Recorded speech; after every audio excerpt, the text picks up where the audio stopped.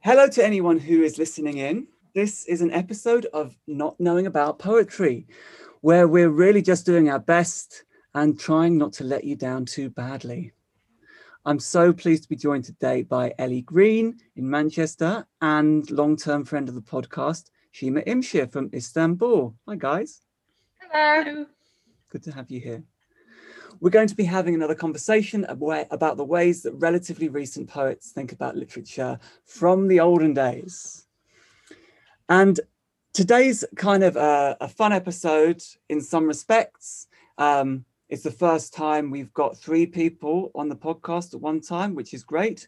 It's also the first episode when we're going to get into that Renaissance poet, John Donne, who could be said to have defined one aspect of the trajectory of Anglophone modernism in the early 20th century.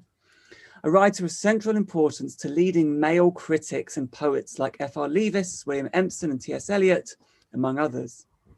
Bringing up Donne here gives us the opportunity to think about a number of interesting questions. Is Donne a poet who's still relevant? How has that relevance, if it exists at all, changed over the past 100 years?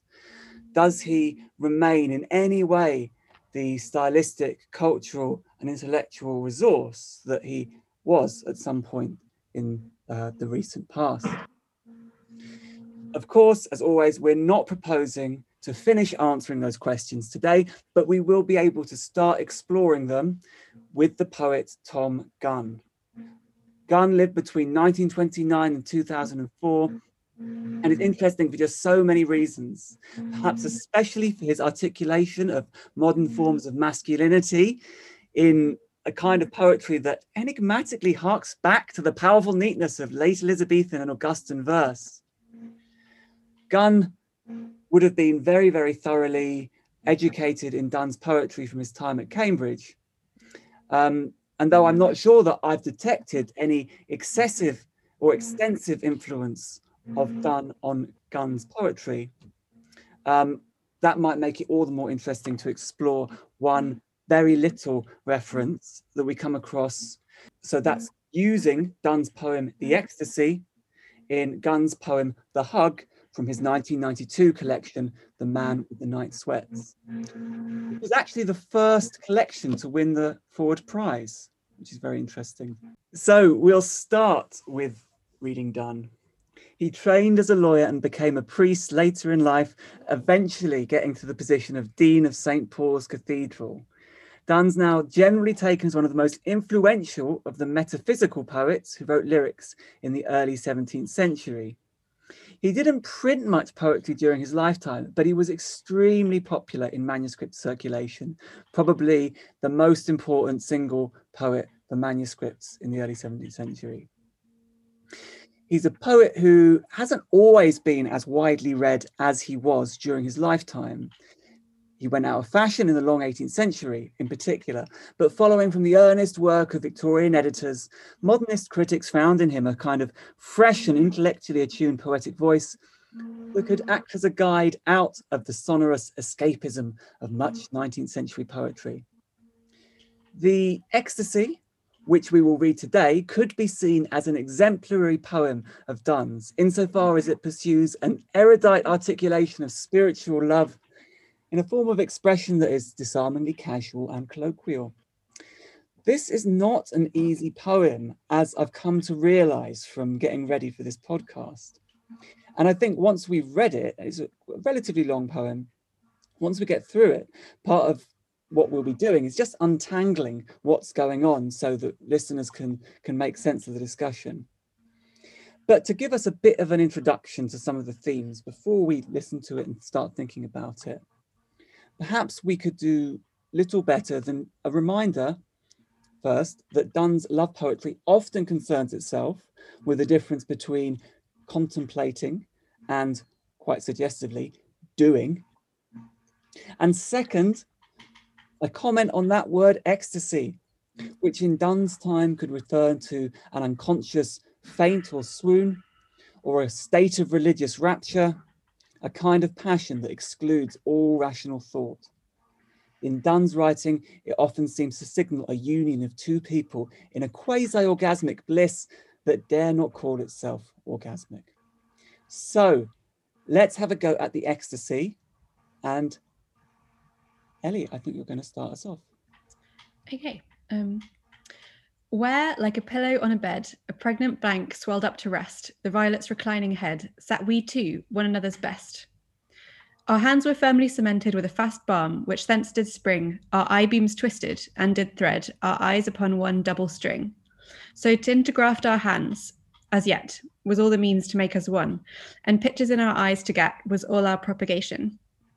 As twixt two equal armies fate suspends uncertain victory, our souls, which to advance their state, were gone out, hung twixt her and me.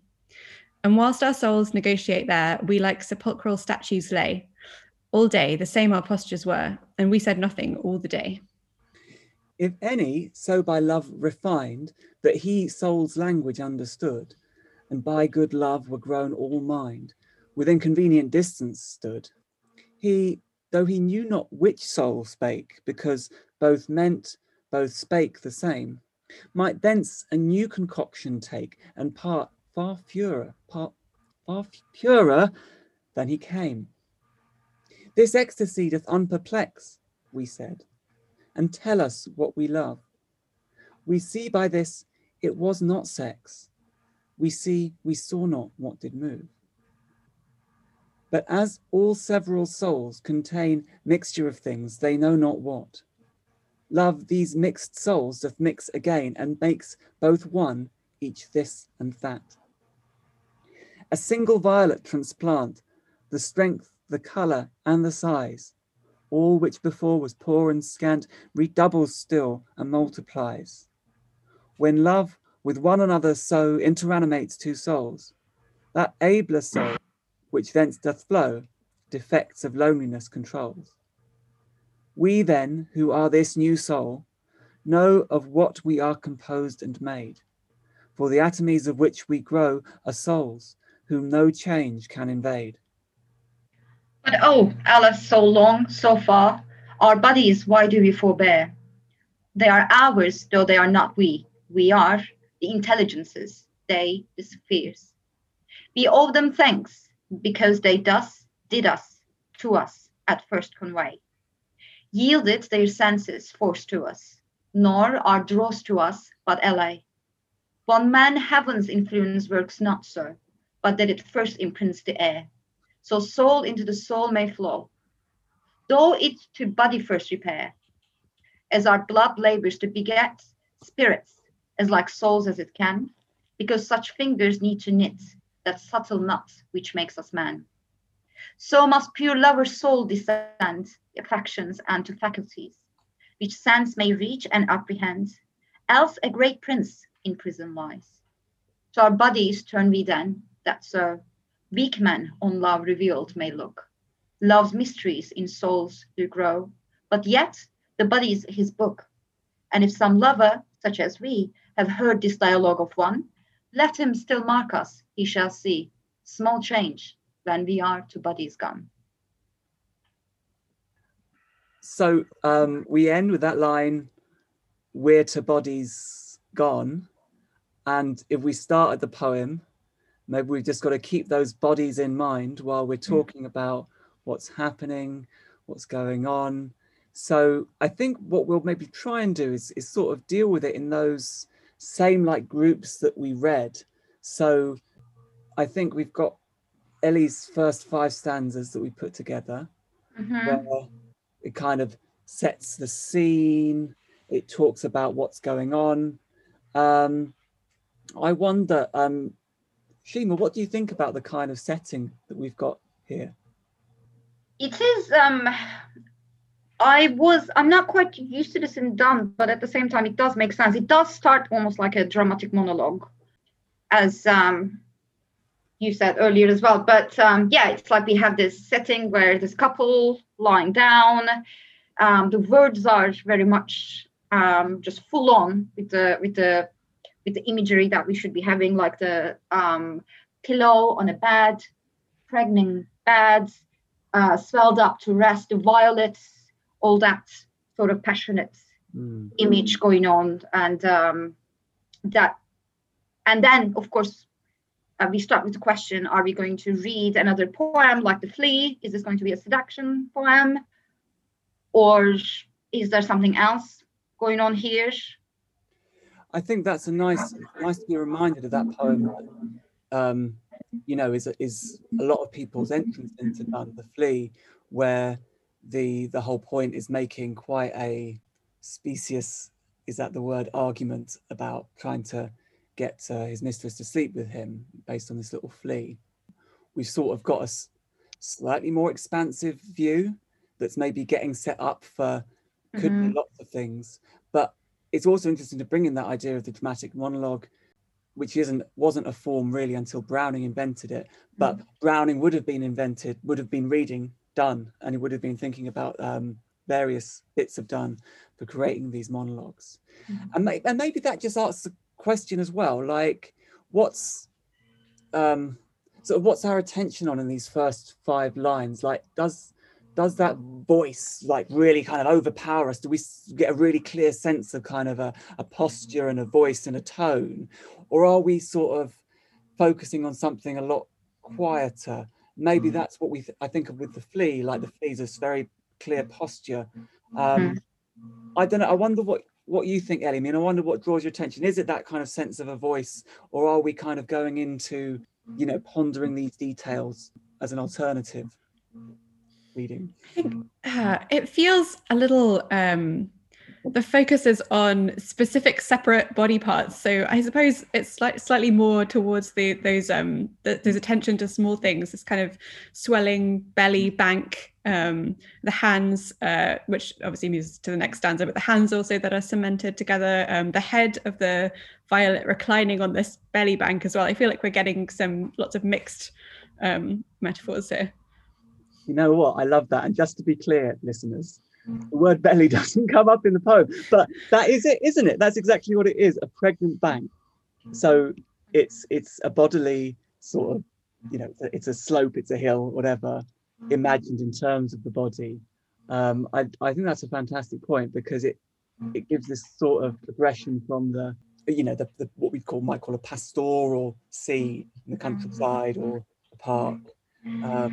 I don't know, this feels more like a kind of urban park for some reason to me than a deep countryside. But it feels like there's some kind of continuity there between that pastoral setting and then the attention of the speaker. What's kind of the point of that? So to move from the scene, which is represented in body parts or understood in terms of body parts, what does it mean to then move from the body scene to the body itself? Like, I'm just setting up the questions. I'm not sure what I've got in mind there. Ellie, did you already explain that, or is that a reasonable question to pose? I suppose that reminds me of this notion of not to leap in with the queer theory right away, but it reminds me of the self-extension that Peter Boxall refers to, but he's talking about Leo Bassani's Homos, where there's instead of a kind of desire that that sort of reaches across a space that's rather linking up with things that may not even be human. So we've got this lump of the bank that's sort of turning into a body, and this kind of like transversal relationship to space, I guess. That doesn't really fit in with how the rest of the poem goes, but that's how I'm reading it here. I was going to say, because I think that could have been another way of introducing this, that obviously we are going on to a poem by a prominent queer writer, and maybe one of our questions is there any queerness in this poem by like noted heterosexual noted priest, not known for being gay? So, but you'd say there's the potential for that in this opening moment. Yeah, being like deeply reparative, yes. But I mean, not later on, the entire relationships of bodies changes, but I think just specifically here, this weirdness of the violet leaning its head on this bank is I think readable that way. I really love that. And then just to move us on a little bit, like we get that setting with the body that then brings us into our hands being firmly cemented with a fast balm. So these sweaty teenage hands linked up and somehow uniting these two bodies. And I mean, and then we get this kind of a series of images of unity. So that cemented fast bomb, and I did do my research to find out that cement was current in the 17th century. So it could have been cement as we'd understand it. And then there's I think it's quite a famous image of their eyes being threaded on a string, like, I don't know, a bracelet or a necklace or something, or an abacus is maybe how I'm imagining it. And then this sort of intergrafting, these pictures, and then armies being suspended in between them, like kind of in a sort of standoff. I don't know, I wonder, Shima, what do you make of these kind of series of quite odd images? Ellie's raised this possibility of a sort of extension of bodies in some way, but what did you think of it when you kind of read about them being unified in this weird way? Yeah, I was very happy when Ellie said that. I was thinking of how symbolic it is there, the symbolism, this idea that like feelings, like just reflected on the nature and the scenery, it is all there. But I think here in this scene, going back to your question about your previous question about what about all of the bodies, that idea. And I just realized, actually looking at the poem again, we can almost follow the scene with a camera. Like we could actually shoot this poem. You start with the picture of this couple like lying down by the what was it? How was he defining it? Pregnant bank. And then the camera zooms in a little bit and we see the hands. We see their postures a little bit, and then there comes the actual zoom in, and the camera zooms into their eyes, and you see their eye beams, and then what is going on with their souls. So from like that outside look, it keeps on coming up close, and then we are starting to see their souls intermingling with the eye beams threading their souls. So the movement is quite interesting, I think. Yeah, I love that idea that we're sort of, so this is, a poem about, in some way, about spiritual love, about platonic love, about, two people so in love that their souls are combining in a lovely way. But I like the point that it's sort of building up to that. It's not just producing that straight away, it's building up from the outside. And something you mentioned before, before we started recording, Ellie, when we get to the eyes, we've got some interesting words like intergraft and about pictures.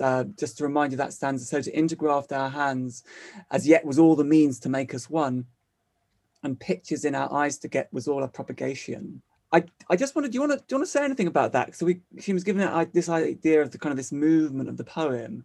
And it feels like that stanza is really important for kind of leaping into the soul in the next stanza. What was it that drew your eye in that stanza?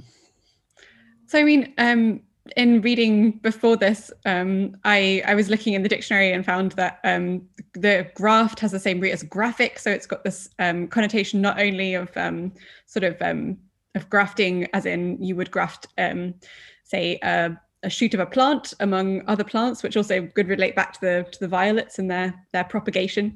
So we've got that happening, but then also this idea of the graphic, and maybe sort of as you get closer to the eyes, getting closer to this idea of writing as well, which I suppose would be a kind of inscription. Because this is a poem that I think through the kind of the power of the voice, if you wanted to put it like that. I don't believe in the power of the voice, but that's one way it might be drawing attention to itself as a poem. Maybe its written status, it's drawing attention to less than other done poems, but I feel like I agree with you. That's a moment where it's representing itself as a representation, and the pictures in our eyes to get is similarly part of that. And so that idea is like it's one of these things that come up a few times in Done, of like looking into someone's eyes so closely and intimately that you can see your reflection back. So it's a kind of intimacy that precedes this spiritual intimacy. So it's still at a distance, but really, really close. So, you know what, we could just talk about all this a lot, and I just see the time is ticking and we've got lots to get through. We haven't talked, for example, about these sepulchral statues, but maybe it's just worth mentioning, you know, this kind of image of a tomb. They're so still, they're just next to each other like a kind of man and wife entombed, or in some of the examples we've seen like two men just entombed together. There was a good story about that. We'll have to move past. They're lying there saying nothing all the day. But what happens in the next bit? What's the kind of dramatic turn that we get after setting up this scene? Do you want to comment on that, Shima? I do, but I want to comment on that by going back. I'm sorry, but I think there is like one word that threads our eyes upon one double string, which is sort of this line. I think it is one of the most important ones there, because you know, it shows that our soul is sort of like mixed with one another, just like our bodies. So, you know, it then talks quite a lot about how much their souls are just intermingled like that. And then, of course, in that dramatic turn of events, we then move to bodies and see what is happening. You know, our souls are together like this, so let's see what's happening with our bodies. And there are, of course, like interesting word choices there. So I'm trying to find it a bit. Somewhere, maybe you two will be able to find it. When he says descends, they're descending into bodies, for instance, which is quite interesting. So yeah, I think for the critics who read this poem as a seduction poem, it gives quite good support. But for the other way around as well, I don't know. What do you think? I think we should get on to the next bit. Which bit? The body bit. So we move on from we said nothing all the day, but then who's this character who comes in? Because we haven't mentioned this character yet. Oh yeah, of course. Have we forgotten about him? So this is when he says, if any so by love refined, that he soul's language understood, and by good love were grown all mind, within convenient distance stood. So the shift there, we've moved from Shima's kind of camera panning from details up to the souls. And now we've got this extra person who's looking on and who's going to get some really good stuff out of this, looking at these two people. So we could talk about that, but maybe we need to push on to like the third stanza in that section, where we get some really important key words, like about how this ecstasy doth unperplex, we said, and tell us what we love. We see by this it was not sex. We saw not what did move. And maybe it's worth just sort of accepting like that turn of a outside speaker looking in on these people and then them starting talking. And this stanza is going to be quite important for us going forwards. And I'm trying to figure out who feels most confident to start talking about this important stanza. I mean, I think it's curious that the ecstasy is the thing that unperplexes. And also just as a brief mention, I think that Shima's camera analogy does still work, I suppose, because maybe we're breaking the fourth wall here, where we've got, you know, attention is being drawn to whoever the viewer is of this. But this ecstasy doth unperplex and tell us what we love.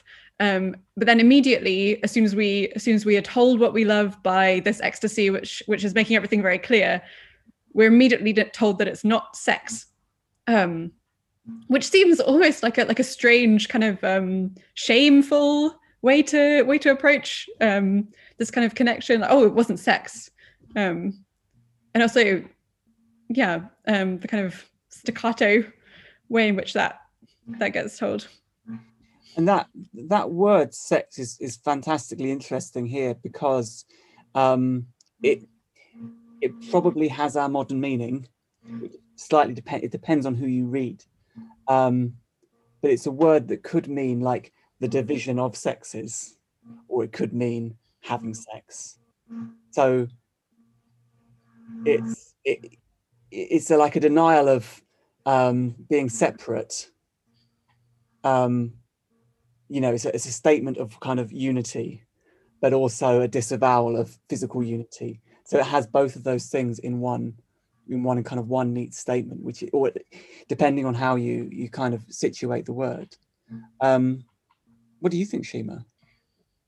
I mean, it is. I'm not even sure whether I have anything to add to what you two said.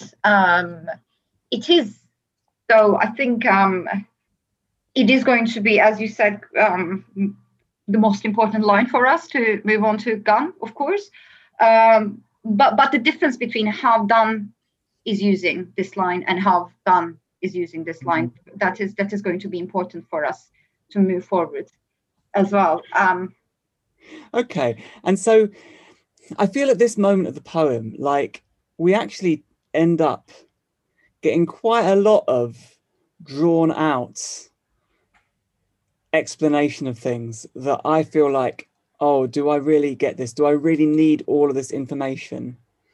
And it's the next stanza where he says, all several souls contain mixture of things, they know not what. Love these mixed souls that mix again and makes both one, each this and that. Again, Ellie, I think you've got something to say about this one. Do you want to explain what you think this stanza gives us? I think this stanza is the official badge of the not queerness of this poem. Crucially here, we've got this moment where mixed souls, we're thinking, okay, mixed souls, possible, maybe we can read this in this way, makes both one, each this and that, which we've got this kind of, I want to say essentializing, but maybe that's going too far. These two very sort of monolithic souls, both one, each this and that. It feels very prescriptive, set in two little opposite motions from one another in potentially the most heterosexual reading imaginable. So okay, so if there was some genuine sense of a subjective, a compromised subjectivity, or a subjectivity that wasn't just a monolithic thing, we would be getting that kind of queerness that we might have expected from the start. Mm-hmm. I think we've also just got this uncontroversial commonality here that's really doesn't speak to queer theory at all. Okay, that's very interesting. And there's this thing about numbers as well that I think we maybe talked about before, and it's going to be difficult to revive that particular conversation. But the 1, the 2, I think that's been important. That's going to be important for Gunn, but also in other receptions of this poem. Like I think I forwarded you that sonnet by Eric Langley, where he really goes into the 1. It's a bit of an odd poem, so I don't even particularly remember it myself. But that maybe that's just something to keep in mind as we move along. And okay, so that maybe that whole section we could say is, the defending a normative desire. What do you think? Do you think we need to say anything more about this section before we move on to kind of our final movement leading up to that conclusion? Because we kind of have another turn in a couple of stanzas, but we could just skip over some stanzas. I wonder what you think, Shima. Again, I mean, as you two said, I don't think at this stage I have anything to add. We have the two souls becoming this great one thing, and then it becomes an abler soul, and now they see this, what they are capable of being. So, which takes us to the turn, I guess, and to the question of, okay, so this is what's happening with our, now we have discovered this capability in our souls. What about our bodies? And I think you're both interested in that word abler. You could, yeah, that's what you drew attention to just then as well, wasn't it, Shima? Yeah. Did you ever thought about that as well, Ellie? Because it didn't. I mean, on my reading today, it didn't necessarily stand out for me. But I'm interested, so I'm doubly interested. It stood out to you both. I think there's just this idea of the third, whoever's watching this other soul is sort of learning, obviously, from the two, right? Or that also that they've two have become one better soul. But then Abler, I'm so confused by that choice of word, because Abel suggests some kind of action or result. That what is that result? What is going to happen with this one soul? I don't see what this drives toward. I mean, maybe just transcendence is the answer, but all right. Well, yeah, but I guess that is, yeah. This poem is thinking about what happens. What does the soul do? Does it do anything? And I mean, the as I said at the start, like for Donne, just that word "do." We don't need much explanation of that, but the idea of that action leading to result, yeah, this is absolutely part of what's going on. Okay, and so we're then into the last section then, and we're skipping over lots of things we could say shamefully, but then we get this nice sort of turning point where he says, "But oh alas, so long, so far, our bodies why do we forbear? They're ours, though they're not we. We are the intelligences, they the spheres." And Shima, do you want to set us off with this bit? Yes, of course. So now the camera moves on to bodies again, of course. Like what? This is of course one of the lines where like raises some suspicions about is this like another flea in that why do we deny our bodies from this greatness, whatever that is. I quite like the bit where he talks about how we are not our bodies, we are controlling them, like angels are controlling the spheres. I quite like that idea of bodies being sort of controlled by the soul, by the intelligence. And it's quite interesting that he also I'm moving on a little bit, if that is fine. We owe them thanks still, because they thus did to us at first convey yielded their senses forced to us. So I guess now at this stage we're thanking them for making us notice each other, making us come together, I suppose. I like that line just because there's this odd moment of like politeness that might associate with a poet like George Herbert. Like we owe them thanks, or maybe even Marvell.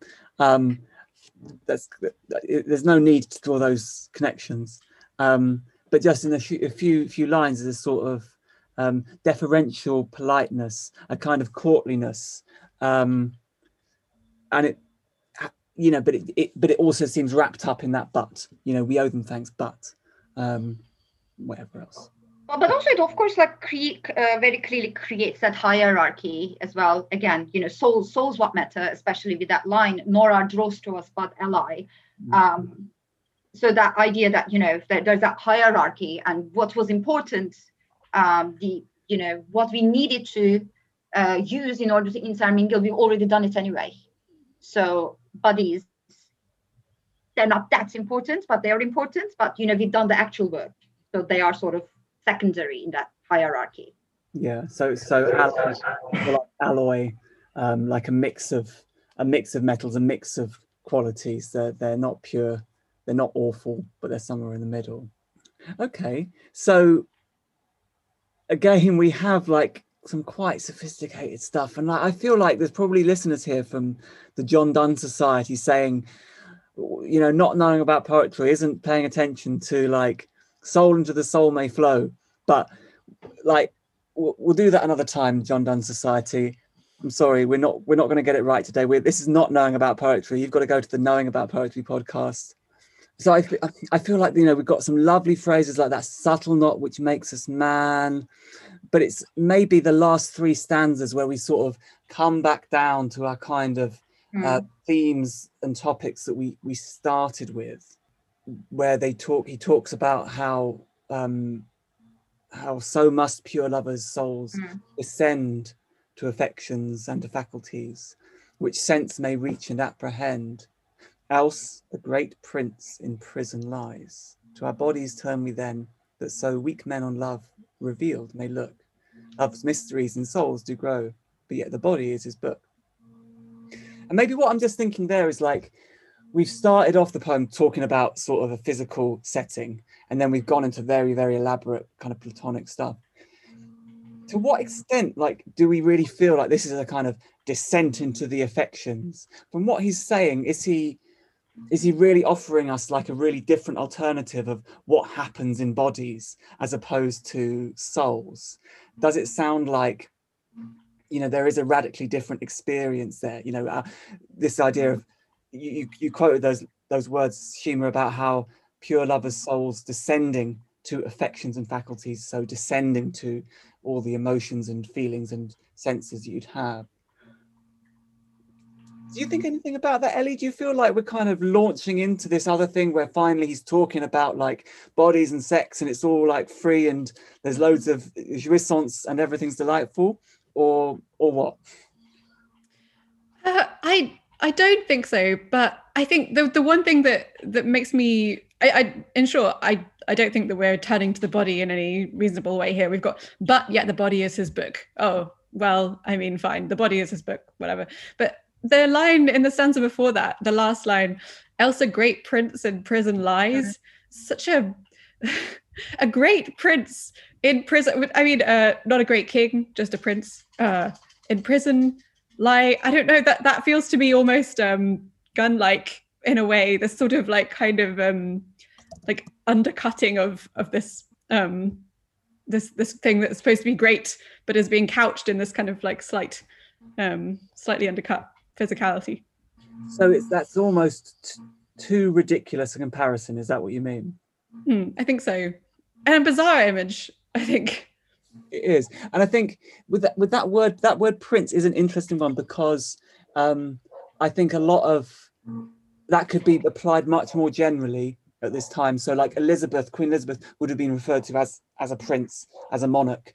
So it is more generally applicable. However, that doesn't mean it's not weird.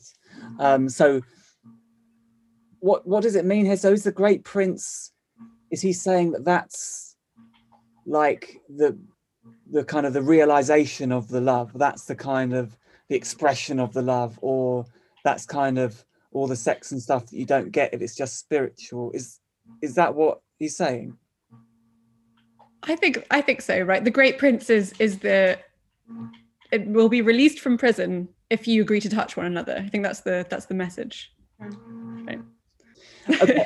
But then I think I'm really grateful for that point, that no, it doesn't feel like it doesn't really feel like from the poetry that we're really returning to the bodies in any meaningful sense. The fact that the body is his book, that brings us back to some of those ideas of grafting, or of pictures, or of representation, and maybe in this sphere the body is just a kind of another point of analysis, just another point of interpretation.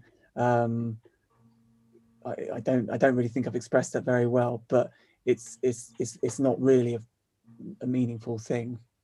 And okay, well, we've got all that behind us, and then we finally get to our last stanza, which is worth reading out again, just because everyone's probably forgotten about it now, which has got some famous lines in. So all of what we've just been hearing, that was what these two people, Donne and his lover, or Donne's persona and his lover, were saying while they were lying on this bank. Now, right before the end, that speech shuts. You might not notice, but it sort of stops. And then finally, in the final stanza, the kind of the reflection, the reflective speaker, the dramatic voice comes back and says, "And if some lover, such as we, have heard this dialogue of one, let him still mark us, he shall see small change when we're to bodies gone." And Shima, we've got another expression of kind of the descent to bodies. What do you want to say about this stanza? It is like Ellie was saying, that the idea with the book, the representation, and then the word change. Perhaps one of the words that we should pay attention to here is the word change. Small change when we are to body is gone. Is it that we are now, our souls are so intermingled, we have changed so much there by becoming that abler soul? I guess that's what happens with our bodies, that cannot possibly be compared to this other change. But yes, I'm struggling not reading this poem as a seduction poem. Okay. You see it as an attempt to persuade her that having sex would be great. A little bit, but then again, I then think about the title, The Ecstasy, and that maybe changes things a little bit. In that, because the ecstasy here is not something that he hasn't presented bodies to us and senses to us as something that would give us ecstasy. The ecstasy, what happened? That famous line. It's no, it wasn't sex. It's not sex. It wasn't sex. With that line, and again, there's that idea of sort of like that change in that line. The following line, of course, we see not what we saw. I think. Am I misquoting right now? The abler soul. We saw not. So it's like there's nothing to see. Almost a big change is happening, and there's nothing to see.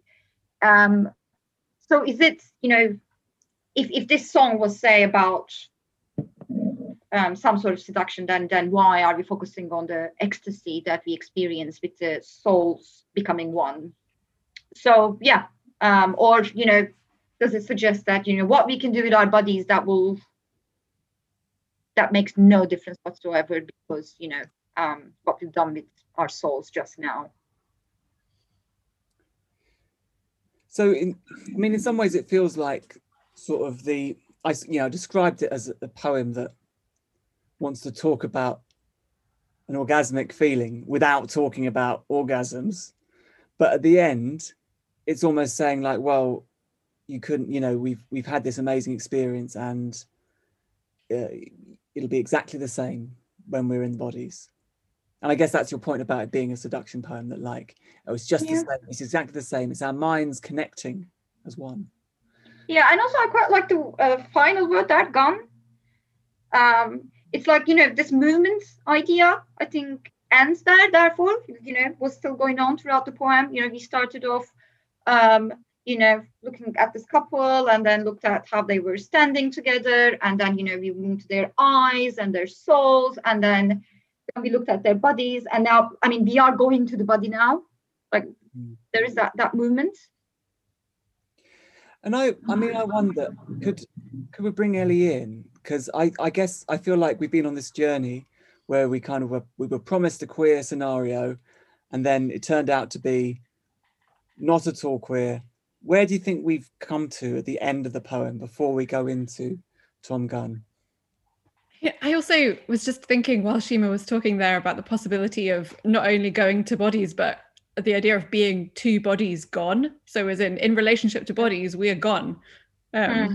Which might be another way of reading that last, not to cut across that, but I like that. So two bodies gone. Well, tell you what, the word gone also sounds a bit like Gunn, who is the next person we're going to read. So I'll give a little intro, then we'll read the poem, and then we'll talk about it some more.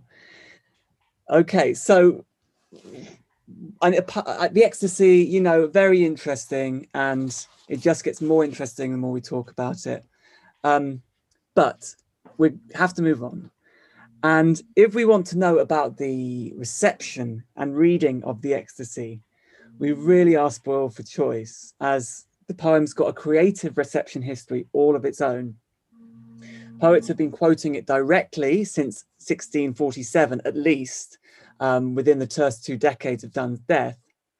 More recently, it was a subject of a lithograph by June Wayne in the 1950s, and a kind of dramatic resituating by Seamus Heaney in 2010. And those things have been discussed at length by Donne scholars. And I reckon that, we wouldn't have to do much more work to get a really, really rich, big story about the reception of the ecstasy. But we're going to be looking at that one tiny quotation from this poem in The Hug from the Man with the Night Sweats. So again, there's loads of things we could say to introduce this. We could locate it within Gunn's long and very interesting career as a poet, critic, and teacher. But I think we do it a major disservice to try and some introductory blurb to try and summarize its relationships to situations and emotions that have so much presence in so many Gunn poems, whether that's the expression of a queer intimacy, an engagement with early modern and historical texts, or its poised yet innovative form. We could talk about all those things so much. And I don't know, I've done a lot of reading on Gunn for this podcast, and I'd love to tell you all about it, but there's no better way of knowing about the poem or not knowing about the poem than by reading it. So I think I'm going to hand over to Ellie now to read The Hug, and then we're going to talk about it. All right. It was your birthday. We had drunk and dined half of the night with our old friend, who'd showed us in the end to a bed I reached in one drunk stride. Already I lay snug, and drowsy with the wine, dozed on one side. I dozed, I slept. My sleep broke on a hug, suddenly from behind, in which the full lengths of our bodies pressed, your instep to my heel, my shoulder blades against your chest. It was not sex, but I could feel the whole strength of your body set or braced to mine, and locking me to you, as if we were still 22, when our grand passion had not yet become familial. My quick sleep had deleted all of intervening time and place. I only knew the stay of your secure, firm, dry embrace. Fantastic.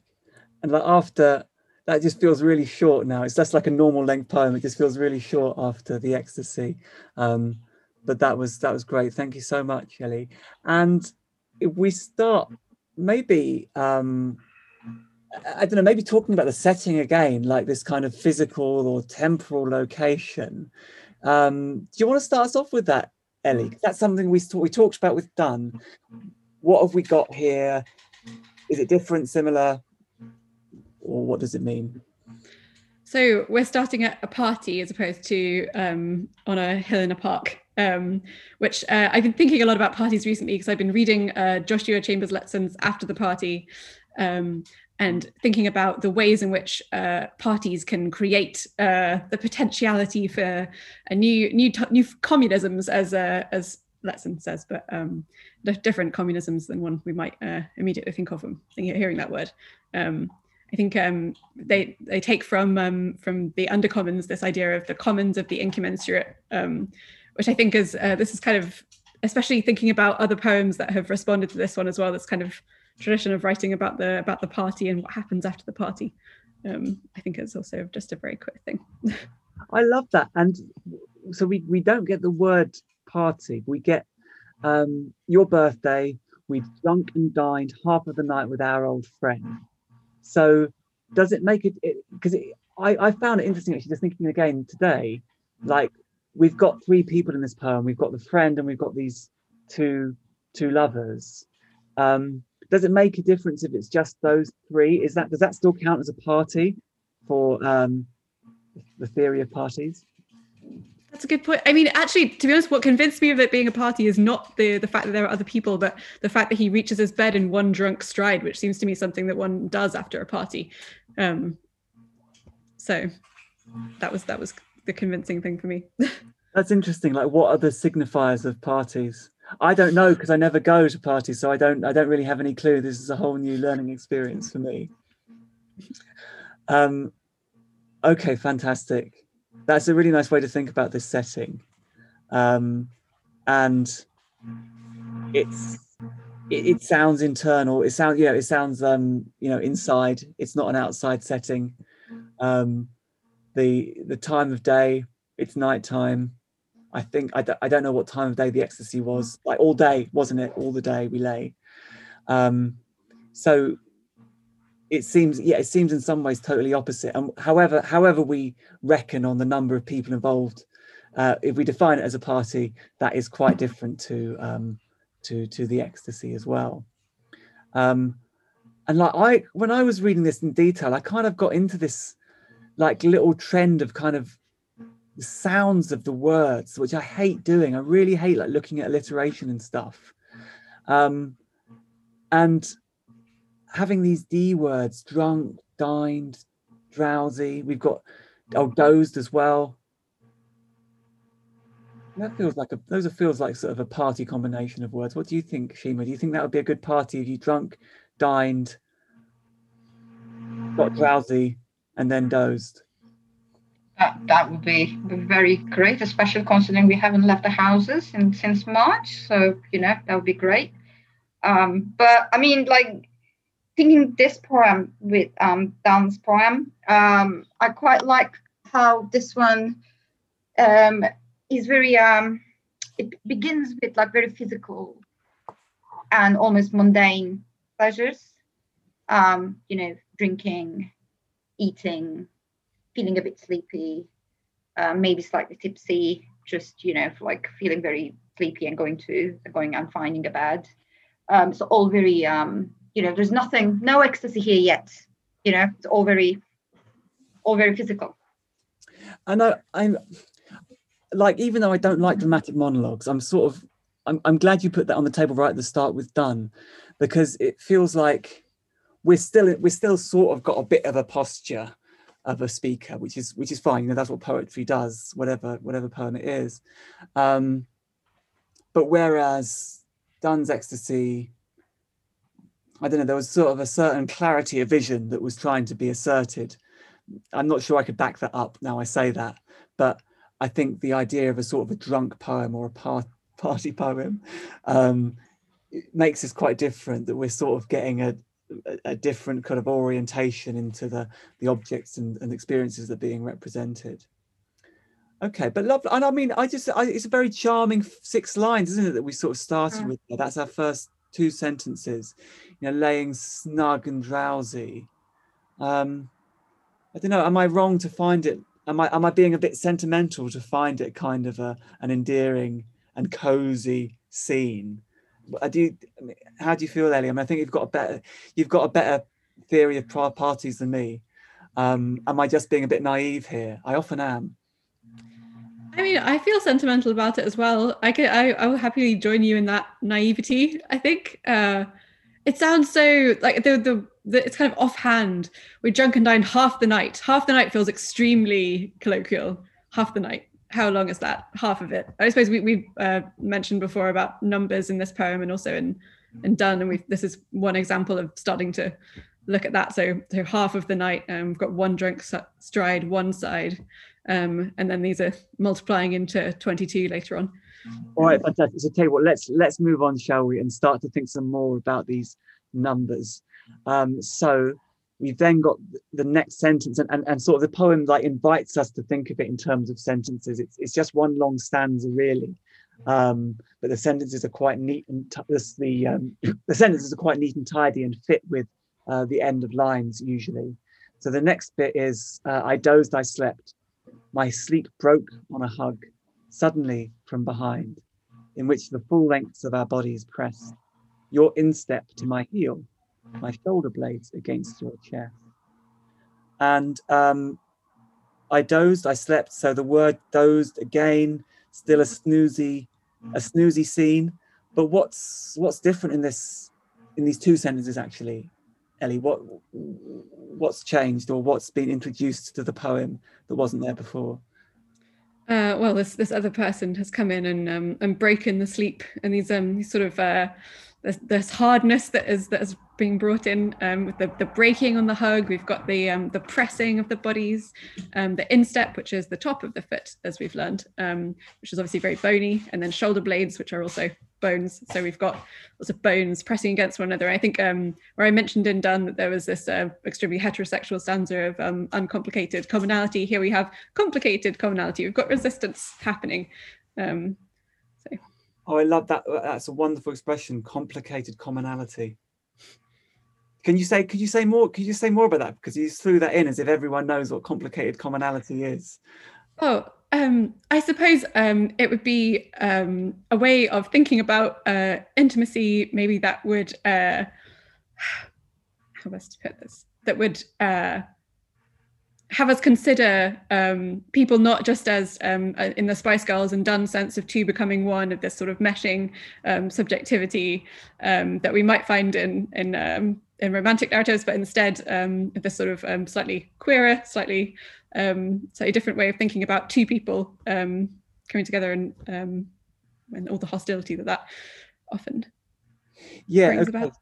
So that's really, really fantastic. So however snug the scene was, you know, and maybe when I've been reading this, I'm kind of prone to just keep that naivety all through the poem. But as soon as we look at it, and the vocabulary is clearly there, that of this resistance, or of challenges, or of complication, as well as being very intimate. You know, it is a very intimate moment, with their bodies pressed together into this spoon.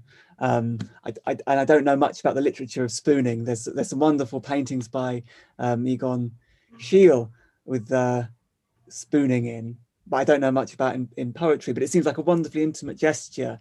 So one of the jobs that Gunn is doing is kind of complicating that experience of a spooning session that people are having. I wish there was is there like a more sophisticated term for spooning than spooning? I don't think so. I think spooning is the apogee of that. There must be. It's one of those things. I bet like in different languages, there must be like weird renditions of that in every language. Whatever. Okay, so great. So we've got the heel in his instep, we've got the shoulder blades against the chest, these minute yet extremely resistant points of intimate contact. And then we get into our moment when we finally quote from Donne, or at least, is he even quoting from Donne? I'm kind of going with it and saying, yes, he is. We're playing that game today, but it's only 4 words. It was not sex, but I could feel the whole strength of your body set or braced to mine, and locking me to you as if we were still 22, when our grand passion had not yet become familial. And now we've got to our quotation. It was not sex. Weirdly, I feel worried about this line. Are we going to get enough out of it? What do you think, Shima, about the start of that section we just read? How do you feel that's been translated into Gunn's idiom?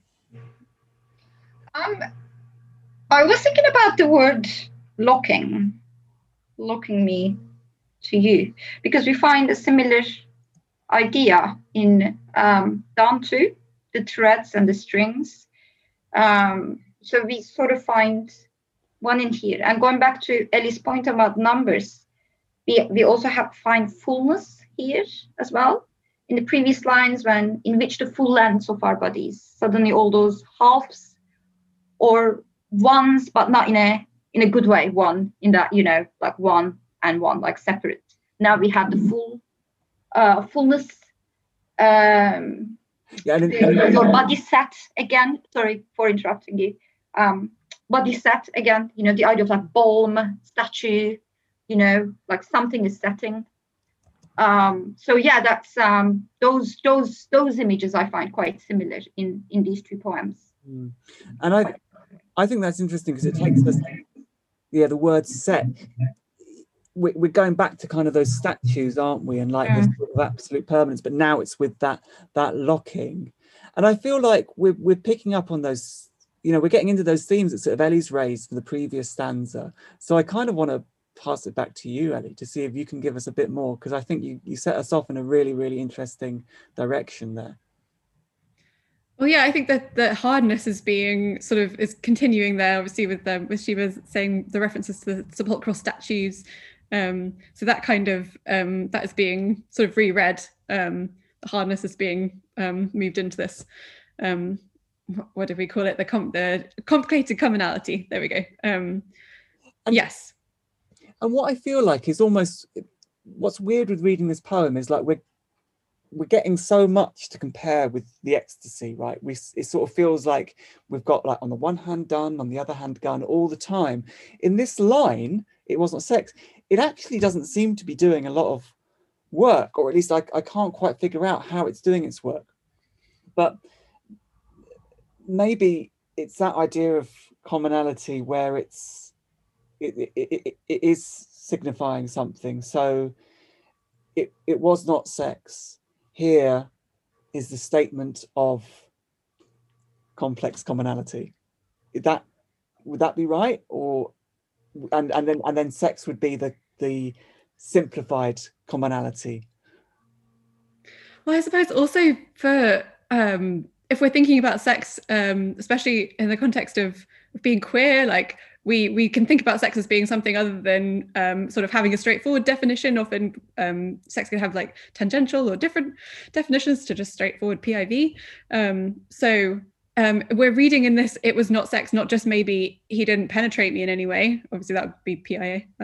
But it would be maybe some other kind of categorization that's happening here, maybe in relationship to the hug. Like the hug is being categorized as something very different from what sex itself is, and maybe this is a different kind of relationship that's being drawn. Okay, so we shouldn't be assuming what Gunn means when he writes sex, but we can assume reasonably that it's a category of things that the hug is not part of. Yeah. Right? I guess maybe we're saying that the hug is not sex and pointing out what is so specific about the hug, I suppose. Because one could believe that it was part of sex. Like, you know, it could be, one could believe that it's part of that category or not. Help me, Ellie. What do you think? Yeah, I think that's entirely, yeah, I think one could say that's part of that category, but then I think that what's interesting about saying it was not sex and then carrying on with this description is sort of saying, here are the things that I consider to be outside of sexual matters. And we've got the strength of the body that's braced. We've got this sort of nostalgia for this like cutesy passion that seems to be brought out. I don't know how you two read this grand passion, but to me it seems like snarky and tongue-in-cheek. It seems not entirely honest. Should we read? Let's just read those lines again, because I know you.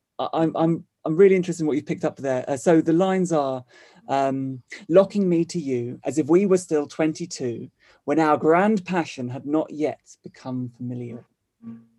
And when you point out those words, Ellie, I sort of, the way I kind of figured that out would be almost imagining like grand passion in inverted commas, as if he's sort of distancing himself from this statement that maybe two 22-year-olds might imagine themselves to be a part of.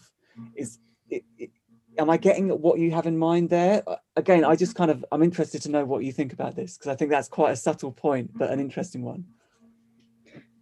Yeah, I think that the grand passion is definitely in sort of scare quotes, right? Which I think is interesting because that sort of relates to how Donne is separating the body and the soul in a way. This grand passion might be Donne's idea of the soul and this sort of this transcendent other separate from the body moment, and then we're coming back to this sort of familial locked body. So if we're mapping this onto the ecstasy, then grand passion. Okay, and of course, yeah, passion is an important word, isn't it? We're kind of skipping past that, but like, you know, passion could be a synonym of ecstasy, right? For Donne, that grand passion would be the spiritual union, the eyes threaded on one single string, and then the familial, perhaps the bodies. But this way around, or in Gunn's reading, I don't know, it felt to me on my first reading like the grand passion would be like all that sex we had like 40 years ago, and then the familial was like this stuff we're doing now, this hugging we're doing now. What do you think, Huma? What do you think about these, like this grand passion? Like I hadn't thought to think about it, but I'm really pleased we are now. I just did not agree with your last reading there. So I think like with it was not sex line, I was thinking more than, you know, what is sex here, what he means by sex, whether there's sex involved or not. I think he's like, you know, it's not the sex that is making me feel this way. It is the hug. which might be part of the sex or not, but it is not the sex itself, but it's the hug that makes me feel this way. So I don't know whether like sex is involved. I can't see that for certain in there, but I think what we can see for certain is that what causes this grand passion. And I kind of quite like reading these two poems side by side, because what we find with Donne, we have these like new lovers intermingling possibly for the first time. So there is that that feeling that that fresh love as if they are 22. Whereas in here, we are sort of transported in time with this hug, which is quite nice. I quite like this like little moments in here. Very, very, very simple, but such a beautifully put idea here. So shall we try and get our last 5 lines finished? And we've sort of done our main work. We've looked at the bit of Donne. We've thought about that. How do these last 5 lines kind of wrap this up? So these lines are: my quick sleep had deleted all of intervening time and place. I only knew the stay of your secure, firm, dry embrace. And I don't know, there's a few things that resonated for me here with the Donne, but maybe they're just kind of coincidences. Like the quick sleep felt a bit like the fast balm between the two hands, but I'm not sure that really meant much. I don't know, I feel like, again, Ellie, I feel like it's in every stage I'm kind of calling on you to tell us the answer, but I feel like you've kind of got some really useful insights here that can really help us. How do you feel like, what position do you think we've reached at the end of the poem? Well, I think it's I really like the word dry in the last line. I think it may be related to the inebriation at the beginning, but we're sort of moving away from that now. So we're not just drunk. We're not just like, we haven't just stumbled into bed after a party. We've got a secure, firm and dry embrace. Sort of feels like a store in a cool, dry place, like a packet of lentils or something. So it's sort of adding to that safety, this kind of cupboard, but not a closet. God, not a closet. No, that's interesting. It's not a closet, or at least I don't know. I think I'm grateful for you pointing that out, because it feels like it's certainly a sort of removed space, isn't it, being shown into this room? I mean, the thing is with Gunn, I mean, I feel like part of what he's learned from those older poets is sort of every word counts, and like we could focus on anything. Like, I mean, definitely firm and dry, stay. It almost makes me feel like we've had a kind of seafaring poem. I guess it's a drunk poem, isn't it? That's finally been resolved. How do you feel, Shima? Because I'm starting to feel like I want us to kind of have a few last comments, then read the poem one last time, and then like go on our separate ways. How do you feel about this, Shima? How do you feel this is wrapping us up, this last 5 lines? Again, I go back to this idea of like transportation with this intervening time and place. What time and place? Are we talking about the party, or are we talking about all these years we spent together? Is that what we're talking about? That familiar, do these time and place, have they created this familiarity? Is that what we're talking about? Or are we talking about the party? And then with the last line, the stay of your, I completely agree with Ellie that word dry is very beautiful and very different with the beginning of the poem, as Ellie said, and also quite different than what we found in Donne as well. I don't think there's anything dry going on in the scene that Donne sets for us there. But the word stay, I quite like it, because again, if we are going to read this poem together with Donne's, it was all about staying too there. We are treading, we are like statues. We are just like staying motionless right next to one another. So there is that staying idea going on. So quite like that one in here too. Yeah, so within this resistances and kind of complications, you achieve a sort of equilibrium that's maybe what I'm getting from it. I'd like to be told if I'm getting that wrong, but that's not really the feeling we get from Donne. I mean, I think that's a very one-sided poem. That's always the true in Donne's poems, that he never gives a mistress, the partner, a voice at all. It's always just him going on and on.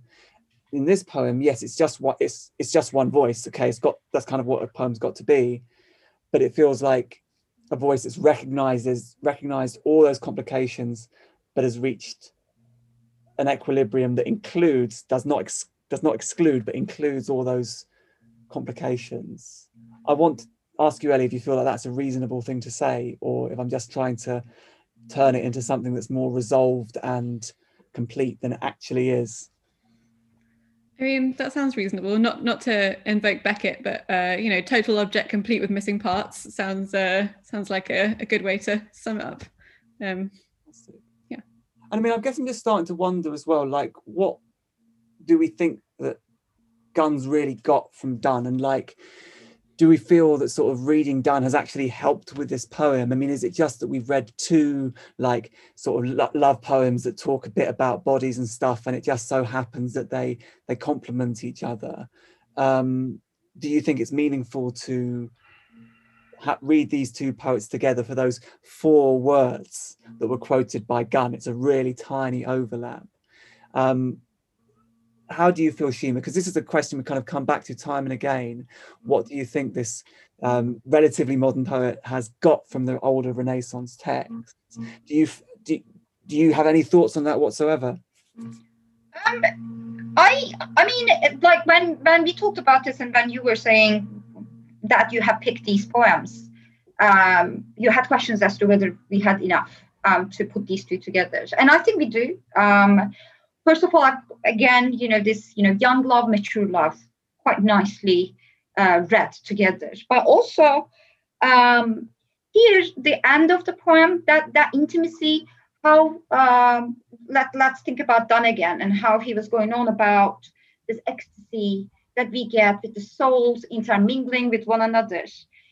Here, it almost feels like the ecstasy itself comes from the physical intimacy, but it's not sex, it's something else, but still the body is there, and that ecstasy itself comes from feeling the other's body.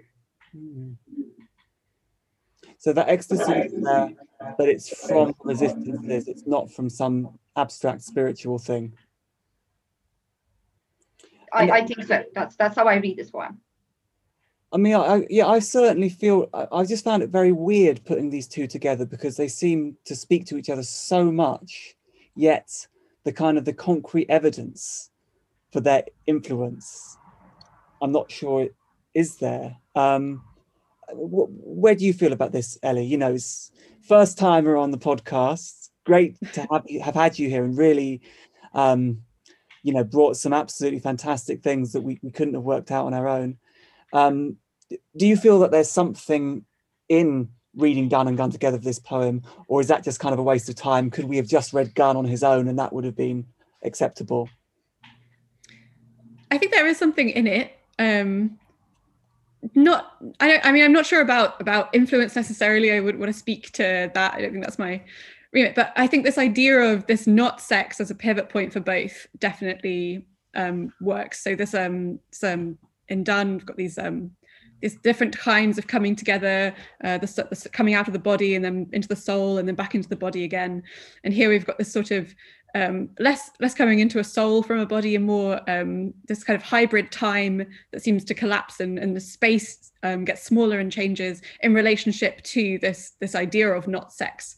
We can almost think about this idea of sex as like a rupture or a point where we lose understanding, and maybe that is how in these poems it kind of ruptures and allows us to move between these kinds of spaces or times. Oh, fantastic. Well, look, Ellie, can you do me one last favor?